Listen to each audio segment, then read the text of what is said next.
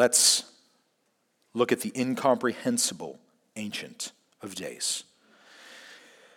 As I looked, thrones were placed, and the Ancient of Days took his seat.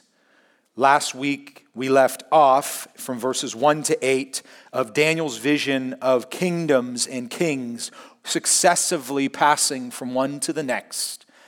And we said that this is a glimpse of all human history, that powerful leaders come and go. And this isn't a good look at the power and pride of these leaders. It's a realistic one. It's powerful in its imagery. In apocalyptic literature in the Bible, a genre about the end, apocalyptic literature like Revelation or Daniel 7, is meant to be powerful because of the images in it. What it lacks sometimes is precision, as in we get moved by the pictures we see, we just don't have all the fine details to understand entirely what it is. So just remember that as a little helpful hint when you're reading Revelation or Daniel 7 to 12. Think of the words powerful imagery, but not precise in our understanding of it, and that's okay. That's understandable that we wouldn't know precisely the meaning of every single detail of these prophecies. In fact, if you look back at verse 1, Daniel said he wrote down the dream and told the sum of the matter, as in he wrote the dream down because he wanted to remember it, and we get the details. But he wanted to tell the sum of the matter, didn't he? That's what verse 1 says, which means don't lose the forest, the sum of the matter of interpreting Daniel 7 through 12 for the trees. So tell me about these wings that were plucked off the lion. I mean, how many in particular? And in what order? You know, that's not why Daniel gave you the details. He gave us just enough as the Lord intended to be able to come to some conclusions. But the big conclusion is God wins in the end. And we're never to forget that. And that's actually what Daniel 1 through 6 has been telling you all along. You can be God's person or God's people in exile. And 1 Peter tells us we are what? Sojourners. We're strangers on this earth. And no matter how bad it gets around you, for you as an individual like Daniel or his friends, God is still in control. And never count out what he is going to do in any given situation. So, as we jump into verse 9, Daniel's looking up, away from the chaos of creation, of the mutants, we'll call them, those four beasts representing what was lost in man, in sin, that any king with any amount of power in history has a corrupted nature by sin, and their kingdom is going to therefore have some corruption in it. That's what's symbolized by these creatures that he can't even describe well. But then he looks up to heaven. As things look bad down on earth, he looks and he sees thrones and the Ancient of Days taking his seat, which means God, the Ancient of Days, the Eternal One, is in control. There's nobody threatening this throne. There's nothing out of order on this throne. And this Ancient of Days is seated and he's ruling and reigning. And in the next few lines, verses 9 and 10, there is one character quality about this Ancient of Days that we need to see and say so that our hearts can be lifted up today. And if you had to summarize 9 and 10 and say, what is it about the Ancient of Days that we should be encouraged by? It's this one character quality that outshines them all: God's holiness. Daniel, like Isaiah in Isaiah chapter 6, when he looks up to the heavens, he sees a holy God. And we see 5 aspects of holiness about the Ancient of Days, starting with his name. It's a holy name in verse 9. The Ancient of Days is a name that means immortal, infinite, Alpha and Omega, beginning and the end. In the Aramaic, the Ancient of Days was just a term meaning one who is outside of time. He is not constrained on the same timeline that we are constrained on. Therefore, he is all-powerful over all of time. Now, the word holiness means set apart in the Bible. So back in chapter 1, when it said that Nebuchadnezzar had brought the vessels of Solomon's temple into Babylon, and then they were desecrated in chapter 5 by Belshazzar's party. That would be taking something holy, set apart, and using it for profane things. So when you think of the word holiness, think of first, just on a very concrete level, something that should be set apart, and it's like grandma's nice china you just had Thanksgiving on. It is set apart. It comes out Thanksgiving and maybe Christmas, and it's hand washed. You don't throw it through the dishwasher. You got to sit there and let it soak. And I see some husbands mumbling, yeah, I know that. Because you were reprimanded. Don't you dare put that in the dishwasher. Hand wash that stuff. That's the common way, holiness, the very practical way it's seen in the Old Testament. You don't take God's holy vessels for his temple, for his tabernacle, and taint them with sinful man.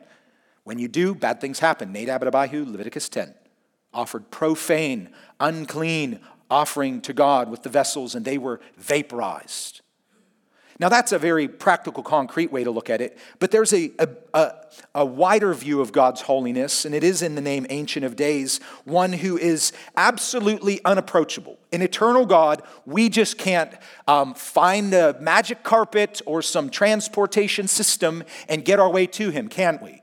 It's not even just that he is unapproachable in the heavens. Sorry, SpaceX. You're not building a rocket to get to him. He is outside of time. That's the holiness of God. Absolute unapproachability and overpoweringness and awful majesty that gives us a sense of absolute nothingness, a creature consciousness that should produce some amount of absolute humiliation in us when we compare ourselves to the Almighty. So his name is holy. Point made? Let's move on. His appearance is holy. His clothing was white as snow, and the hair of his head like pure wool. We know God is spirit. He doesn't have hair that's like pure wool.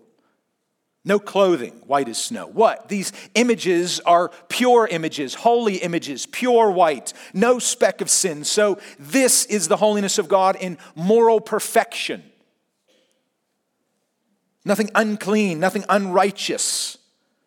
So his appearance is holy that Daniel sees in a vision. And then his presence is holy. Look at the next few lines. His throne was fiery flames. Its wheels were burning fire. A stream of fire issued and came out before him. Are you getting the picture of what is the presence of God like? It's a consuming fire.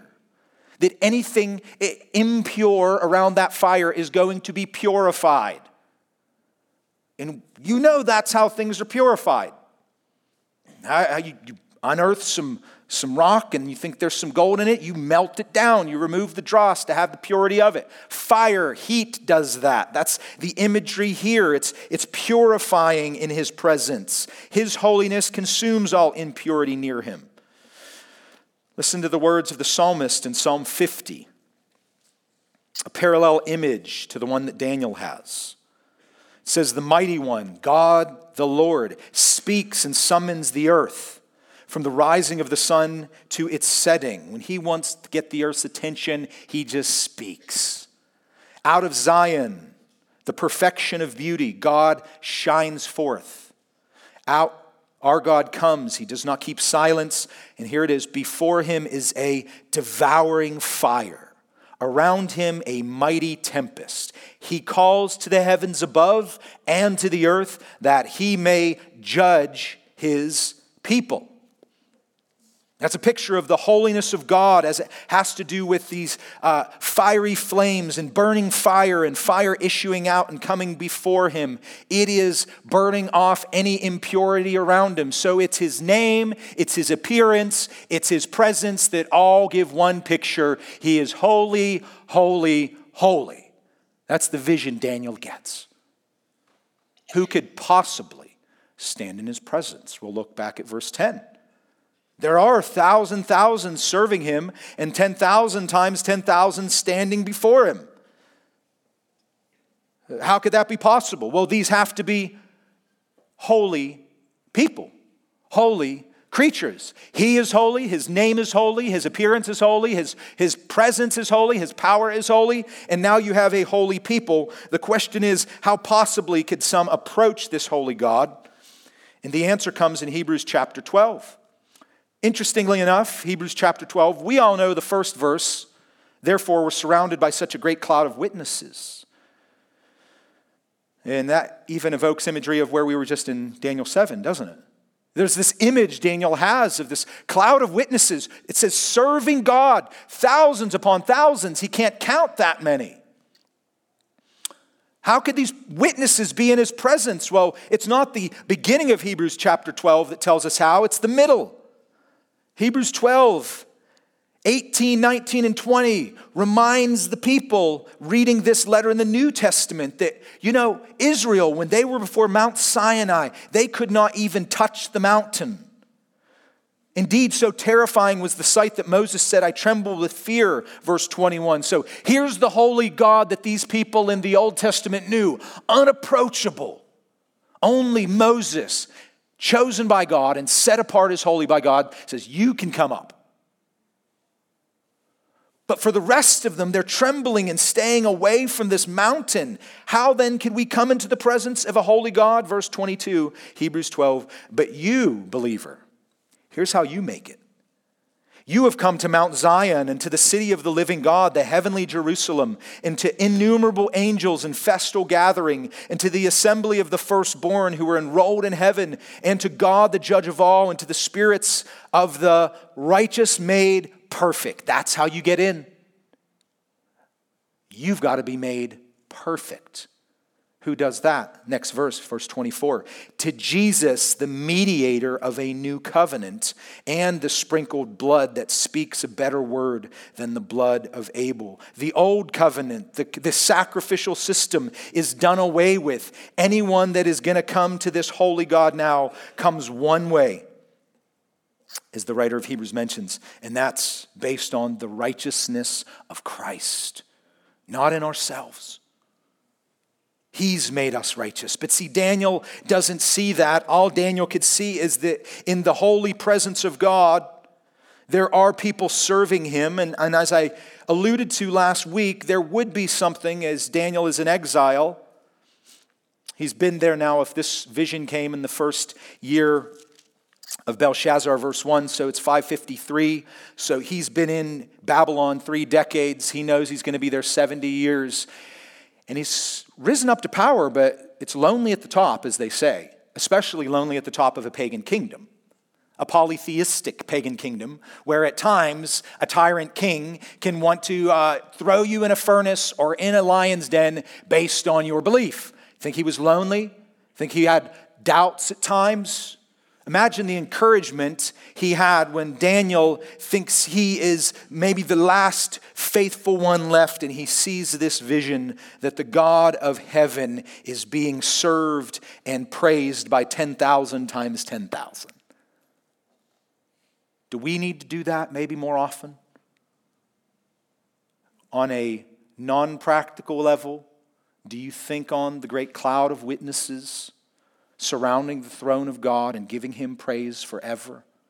Always going on, no matter what's going on here, down in man's chaotic kingdoms, praise is going on there. But let's go from the impractical to the practical. Do you know how you get an encouragement to that end? How we get a foretaste of that glory? You're doing it right now. This is why we need to gather. This is why staying home on a regular basis. The blessing of live stream is that when kids are sick, not feeling well, you're out of town on vacation, tune in. But you need the cloud of witnesses around you here. You need to hear the voices of other believers here. Because think of all the time you spend out there. And all the time that the world is going to, like we'll see in 11 and 12, have a voice in your ear that wants you to just look down. When you come in Sunday morning, our 90 minutes together is designed with one purpose. Look up. Look up. And it doesn't cut it to look up on TV. As wonderful as that is, that's a good thing. I know many homebound saints, hard to make it out. I got a wife at home this morning with some sick kids, and she's maybe tuning in. I would think so. It's, taking care of sick kids. Maybe not. She can catch the replay. But that can't replace this. So come. If you're a guest visiting from out of town, hope you have a local church you're committed to, because you need it. No solo Christians out there who will be healthy in the long run without the regular gathering down here. Before we get it forever there, we get a taste of it down here, and it's a sweet taste. Now, that's why we emphasize here, we sing to one another. We see one another. After the sermon, we say hey to one another. How are you doing to one another? Why do you think one another is such a theme of the New Testament? Because we need each other to grow, to be encouraged, to keep our head up. And this vision gave Daniel just a glimpse that whatever things looked like down below, God was in control, being served and worshiped above. The people in his presence are holy. And lastly, just those 2 lines in verse 10 at the end. His justice is holy. The court sat in judgment and the books were opened. This is evoking imagery of Revelation 20, the book of life, the final judgment. And he sees that though there are boastful voices down below, back in verse 8, this 4th king of this worst kingdom that is just a war machine and destroying that which is around it, he sees there is a judgment coming. And the verdict of God's perfect, holy justice is rooted in his holiness. That's why it's never unjust for God to condemn, because it's rooted in his holiness. It's not rooted in his avarice, his malice. He loves his creation. But he is so holy that when this book is opened, there is one standard he will judge us by, and it is he is holy. And he can't compromise that standard. I know that's hard for us because we can make a standard for something. We're the boss of something, in charge of something. You're a teacher, don't be late for class. And if you are, and then it's like, man, this kid, he's just got it tough. He just can't tie his shoes, let alone make it into class on time. And we compromise the standard. And we do that all the time. We appreciate when people do it for us. We get pulled over for the ticket. Can't you just cut me a break?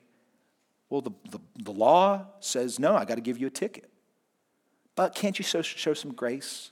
Here's the reality. God's holiness, as we just saw, his name, his appearance, his presence, all of it demands there is no compromise. But as we will see in verses 13 and 14, there is a solution. But it's never to compromise the holiness of God. And we just have to deal with that. He demands, be holy as I am holy. And Christ repeated that. Be perfect as your heavenly Father is perfect. That's absolute. Because to compromise that means he's no longer holy. And if he's no longer holy, he's no longer set apart. He's no longer worthy of praise.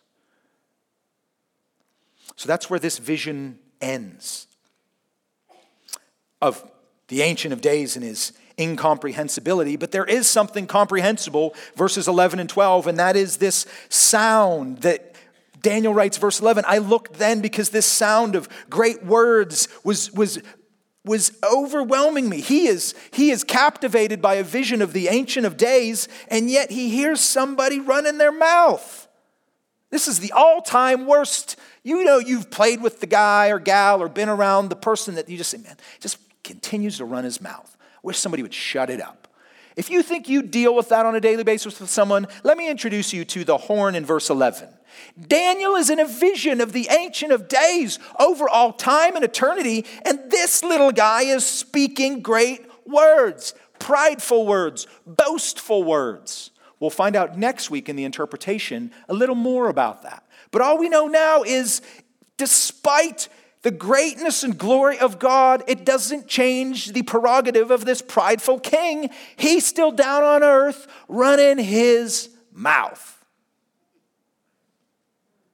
And we may just be like, do something about it. What? Why does he let this guy go on? Well, he does for a while, and then look what happens. Verse 11. Just like that, and then I took a look, and the beast was killed, and its body destroyed, and given over to be burned with fire. Kaput! Just like that. As boastful, as powerful as this fourth beast was, going back to verse 7, dreadful and strong and terrifying and devouring, and it's a war machine, whatever king or kingdom this represents, it's just gone when God wants him to be gone. He is irreverent and even in man's eyes impressive, and he might be important in the moment, but he is insignificant to God. As all four kingdoms were, we saw last week. What was the common theme? It was God who was allowing. The first kingdom, a mind of a man given to that beast. Second kingdom, that bear-like beast in verse 5, told to arise and devour much flesh. Verse 6, dominion was given to the leopard with wings. Why? Because the God of heaven is in control. And so when he's done allowing this king to serve God's purposes, he's out. Just as quickly as you can read verse 11. And then verse 12 is for the rest of the beasts. That's just such a wonderfully condescending tone. As for the rest of the beasts, I added that, maybe not Daniel. Their dominion was taken away, but their lives were prolonged for a season and a time.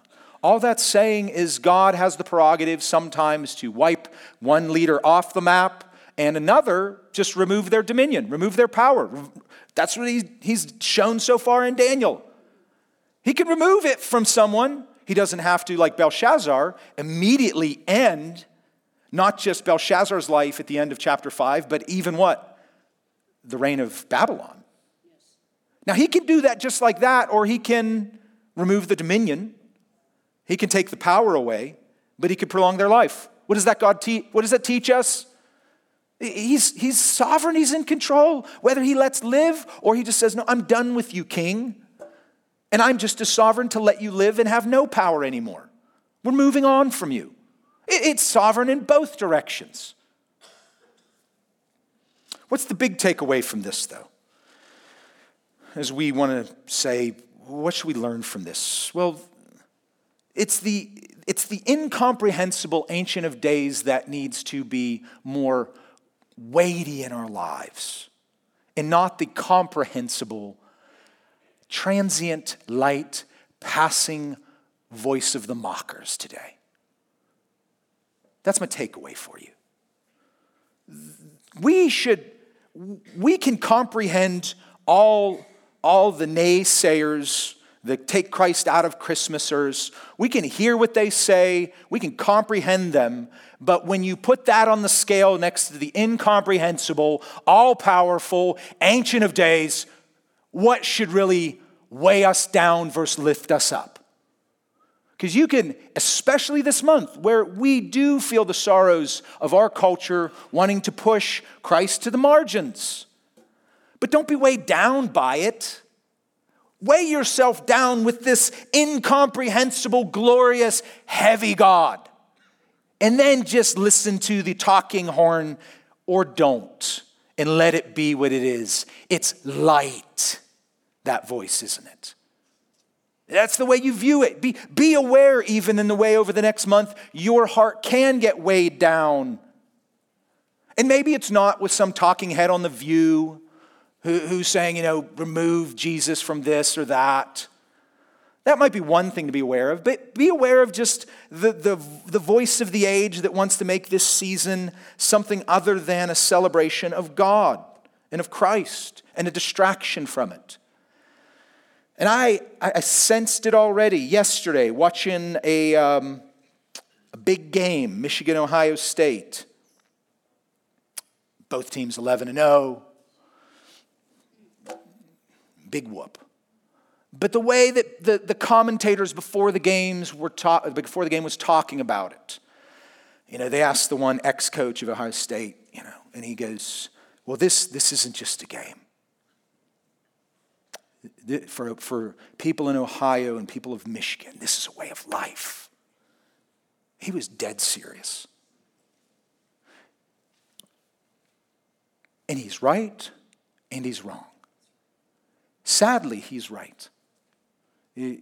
I watched a quarter, flipped it off, went and did some work, came back in the fourth with a few minutes left, and Michigan had the game in the bag, and it's in Ohio State, so 100,000 fans there are hanging their heads.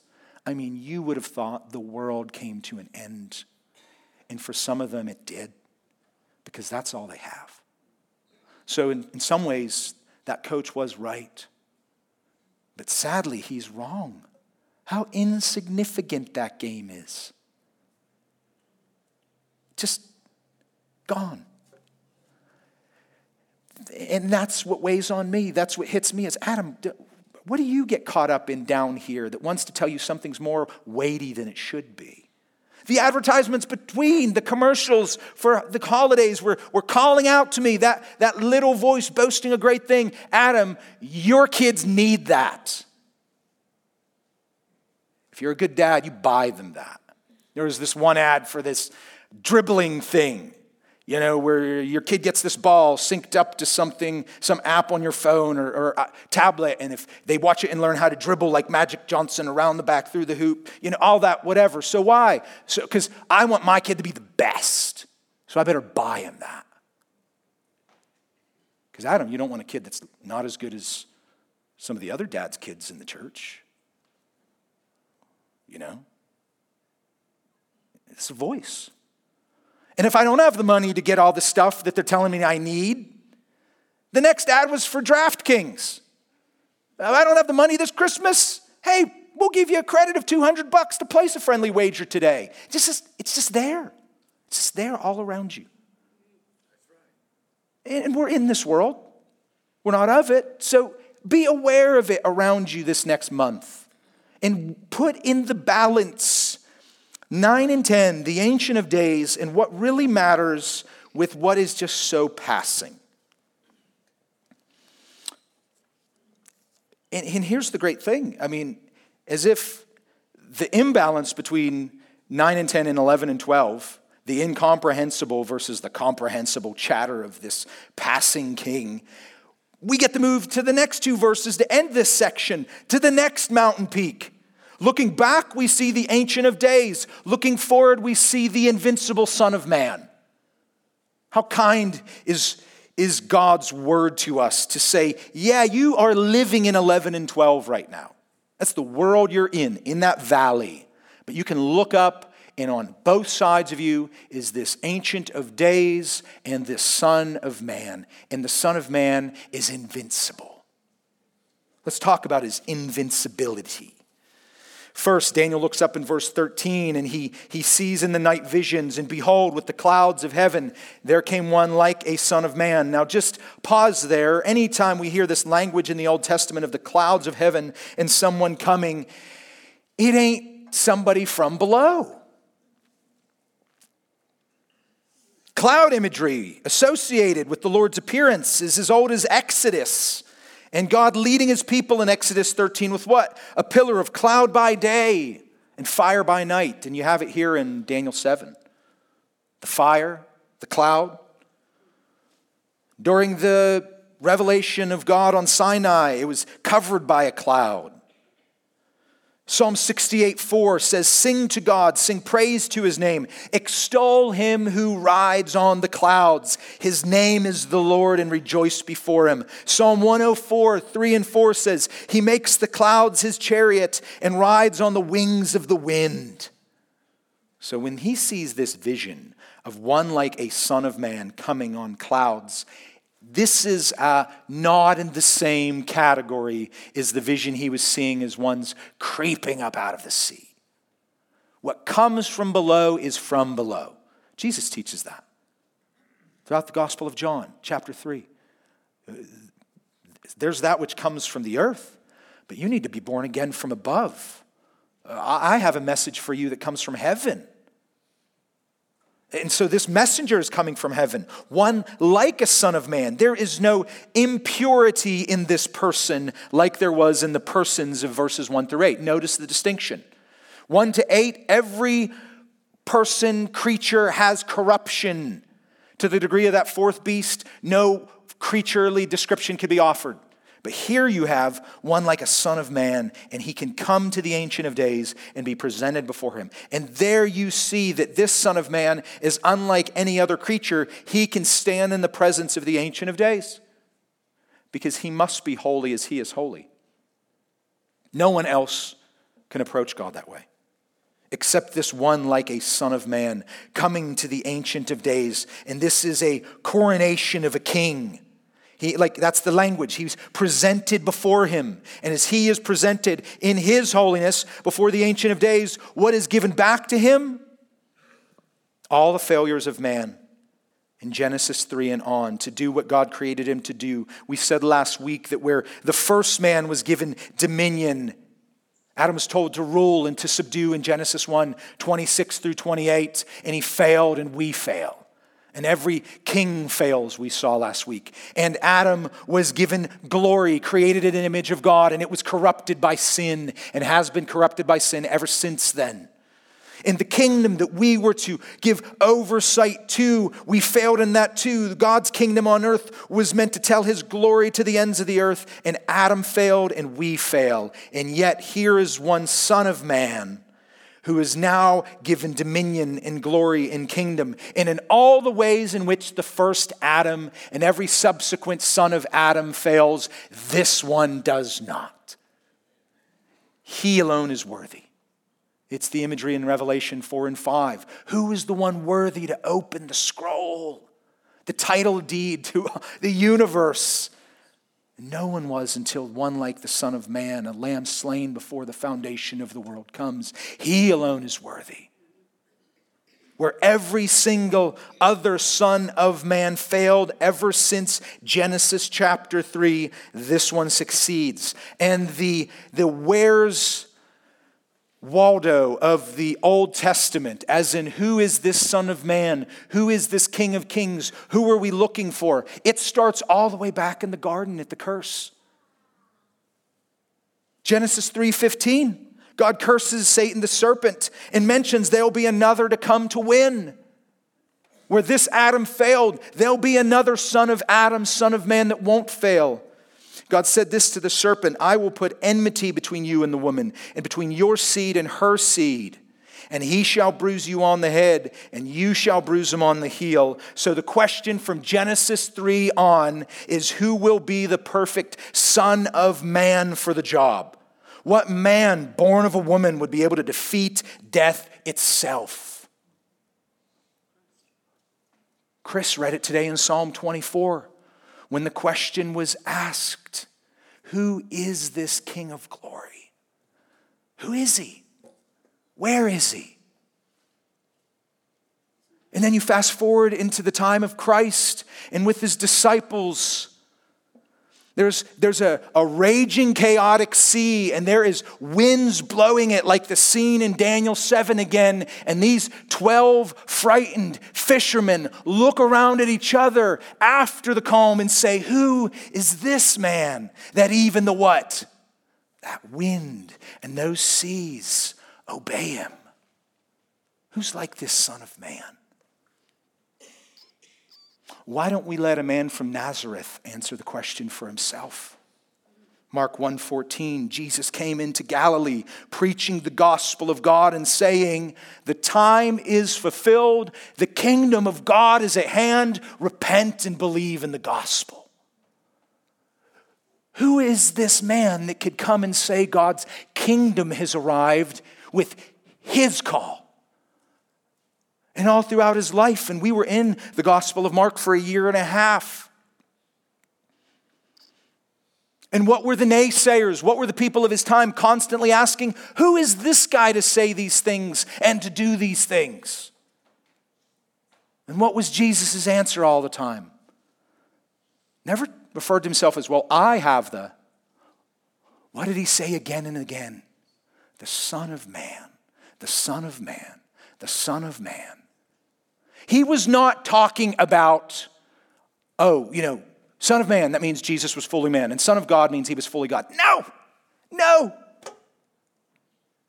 When he talks about the Son of Man, he's talking about the man in Daniel 7, 13 and 14.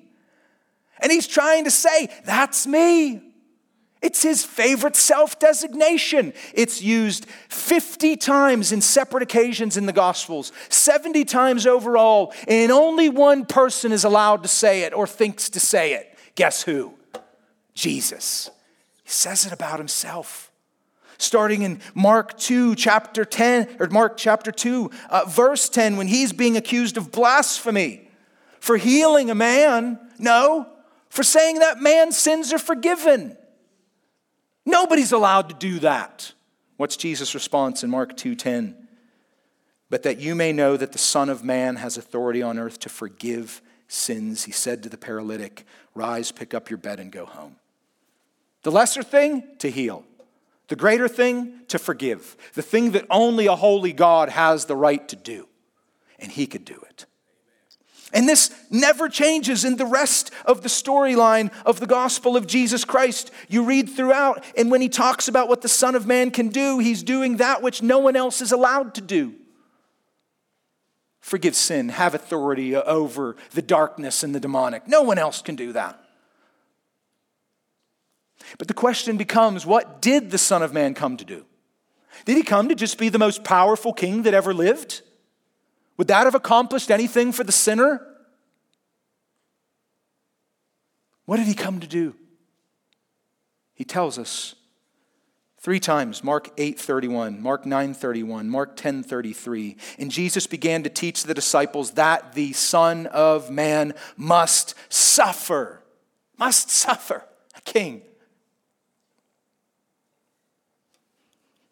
and be rejected, and be killed, and after 3 days rise again. The Son of Man,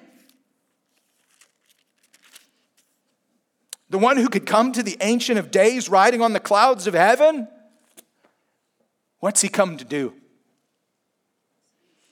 Mark 10:45, he did not come to be served, but to serve and give his life as a ransom.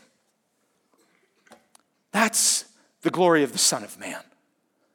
In Daniel, all he could see is this high and glorious and lifted up King of Kings who's worthy to receive the dominion and the glory and the kingdom. But then we get a picture of the Son of Man in the Gospels, and he's suffering and he's going to die, but he's going to rise again.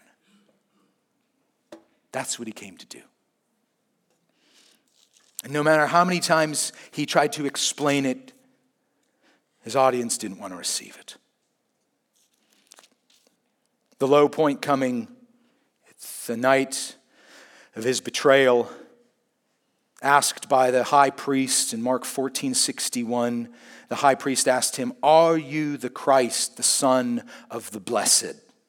And Jesus said, "I am. And you will see the Son of Man seated at the right hand of power and coming with the clouds of heaven." And what was the reaction of that high priest, that holy man? Was it worship? No, it was the accusation of heresy.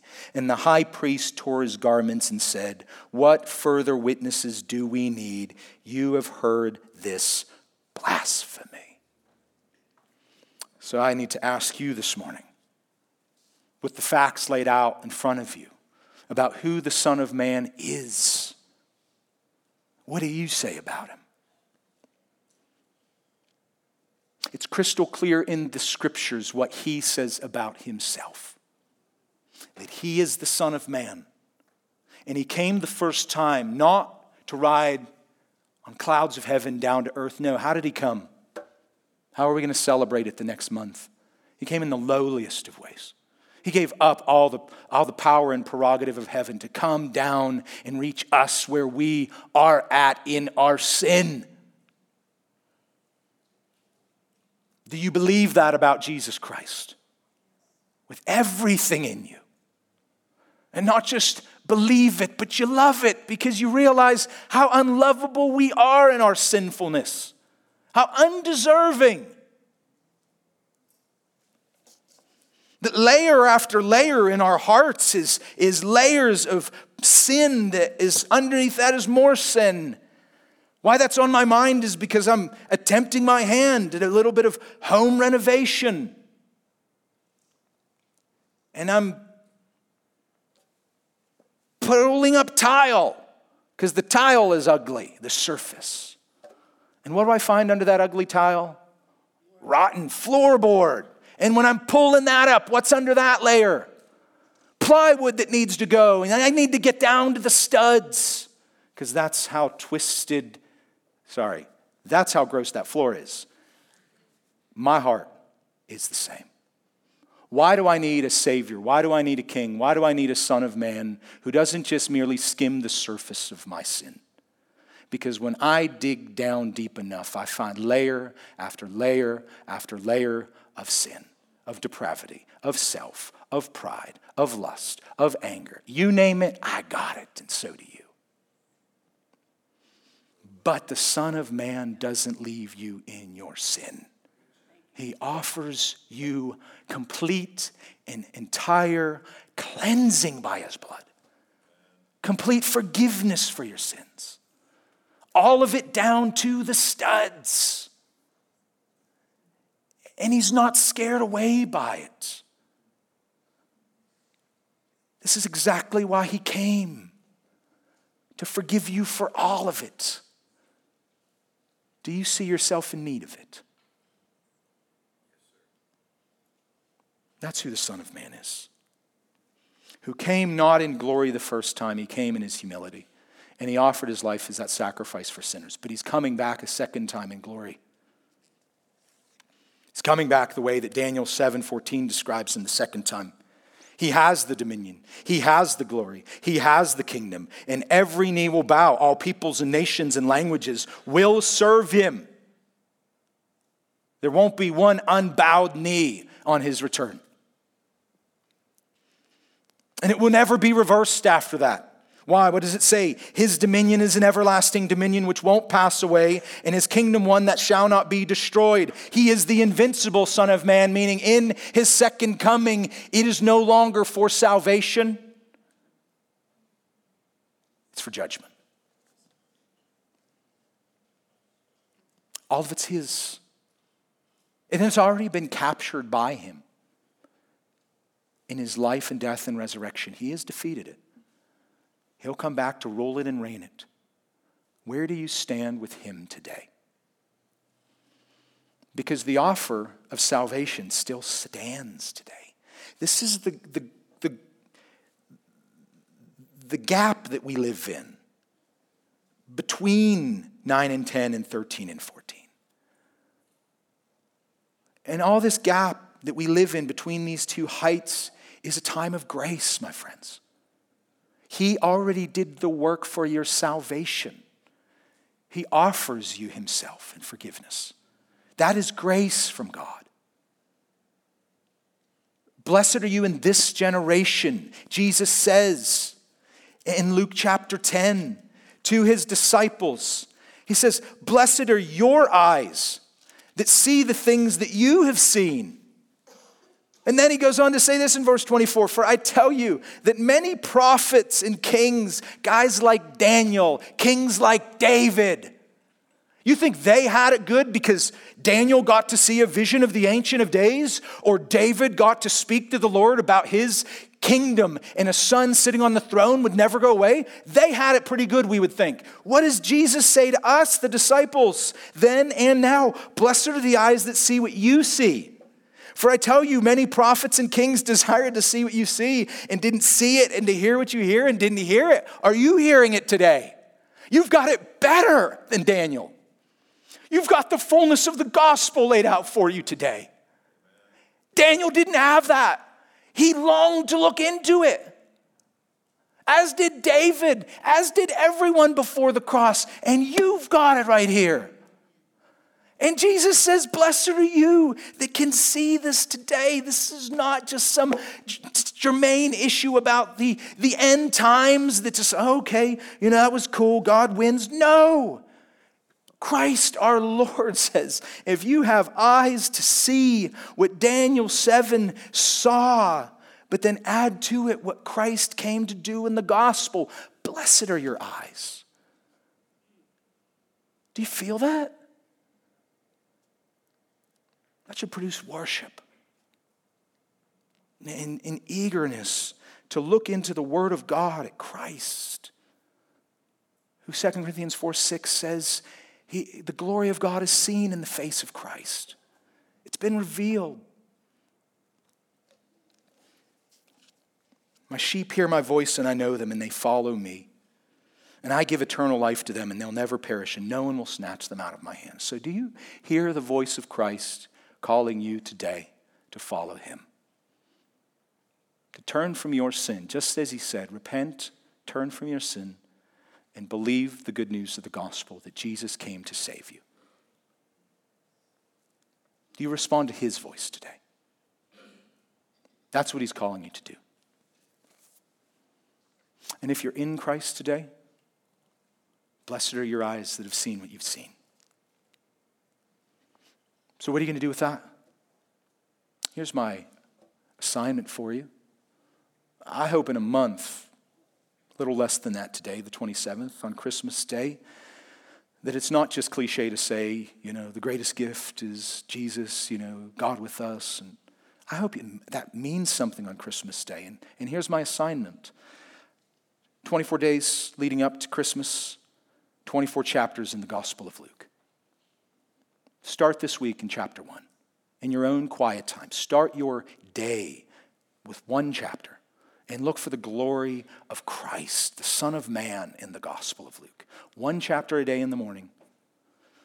Write down just one thing that captivates your heart about Christ. Why? Because Luke, he says it. Blessed are your eyes to see it. You'll be blessed for it. I'm not selling something he can't pay. But don't leave it at yourself. Find somebody else who's doing it and call them later that evening. Go to your life group. Text a person and say, what'd you see today of the glory of Christ in Luke? How are you blessed to see it? And you do that for 24 days leading up to Christmas. How rich will that day be? Basking in the glories of Christ, the invincible Son of Man, and in the incomprehensible Ancient of Days. Tuning out whatever it is in the next month that's going to try to, be in your ear. Let's pray. Father, we thank you for your word this morning, and we are blessed to see what we get to see looking back. In your wisdom and wonder, you allowed prophets like Daniel and kings like David to look forward and to see by your revelation a glimpse of the Messiah on the front end, and to look forward in faith. They believed by faith that there was a kingdom to come. And here we are now, thousands of years later, looking backwards. And that's why we're blessed. There's nothing confusing about that, Father. You're kind to have put us where we are in this place and in this time, so that we could see more of the glory of Jesus, our Savior. Help us today to see that and to celebrate it and to just say thank you in our hearts. Amen.